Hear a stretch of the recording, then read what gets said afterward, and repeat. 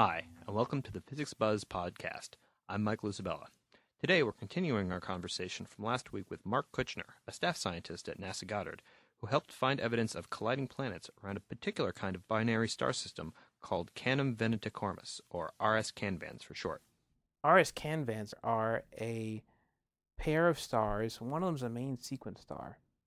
So, it's similar in terms of its life, in terms of where it is in its life to the sun. And the other component is an object that has just started to evolve off of the main sequence. So its nuclear fuel is mostly spent. We found that a subgroup of RS Canvan binaries is a little bit too bright in the infrared. And in this way, they resemble a class of other stars which is known to have debris, dust clouds orbiting them.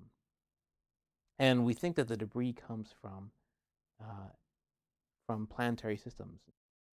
The change in gravity from the aging stars threw the orbits of the planetoids off kilter. They collided and formed a donut-shaped dust cloud. Kuchner explains what these dust clouds would look like if one were to travel there today.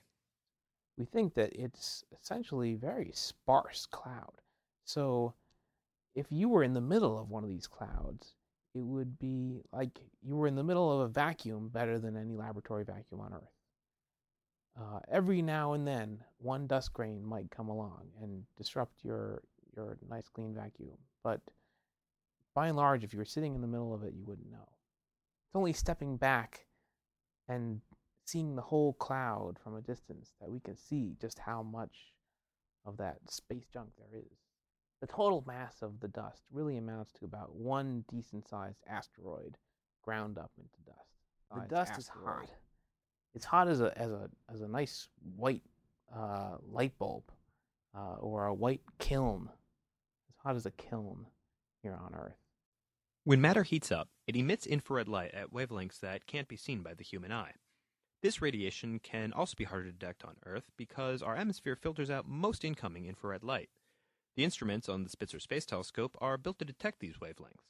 In space, there's no atmosphere to dilute the incoming radiation, giving Spitzer a crisp view of the solar system's many light years away.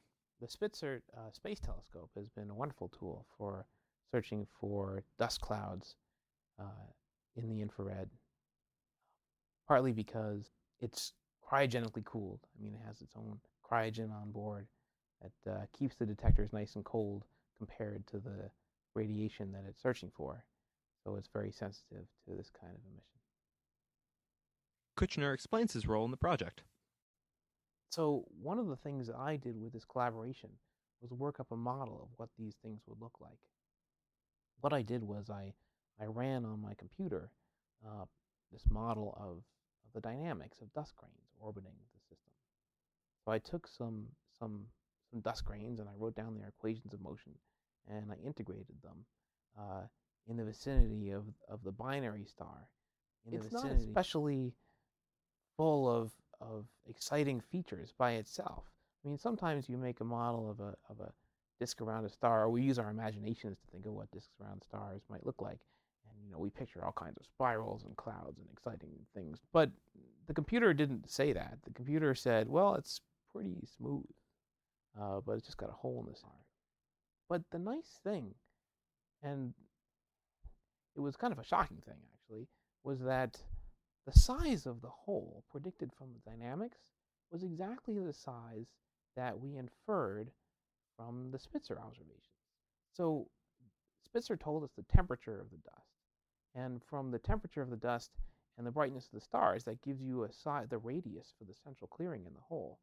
And that matched very well what the dynamical model said. It's the kind of thing where you have to kind of like shake the computer, make sure it's real before you trust it. But I checked and it seems to be right.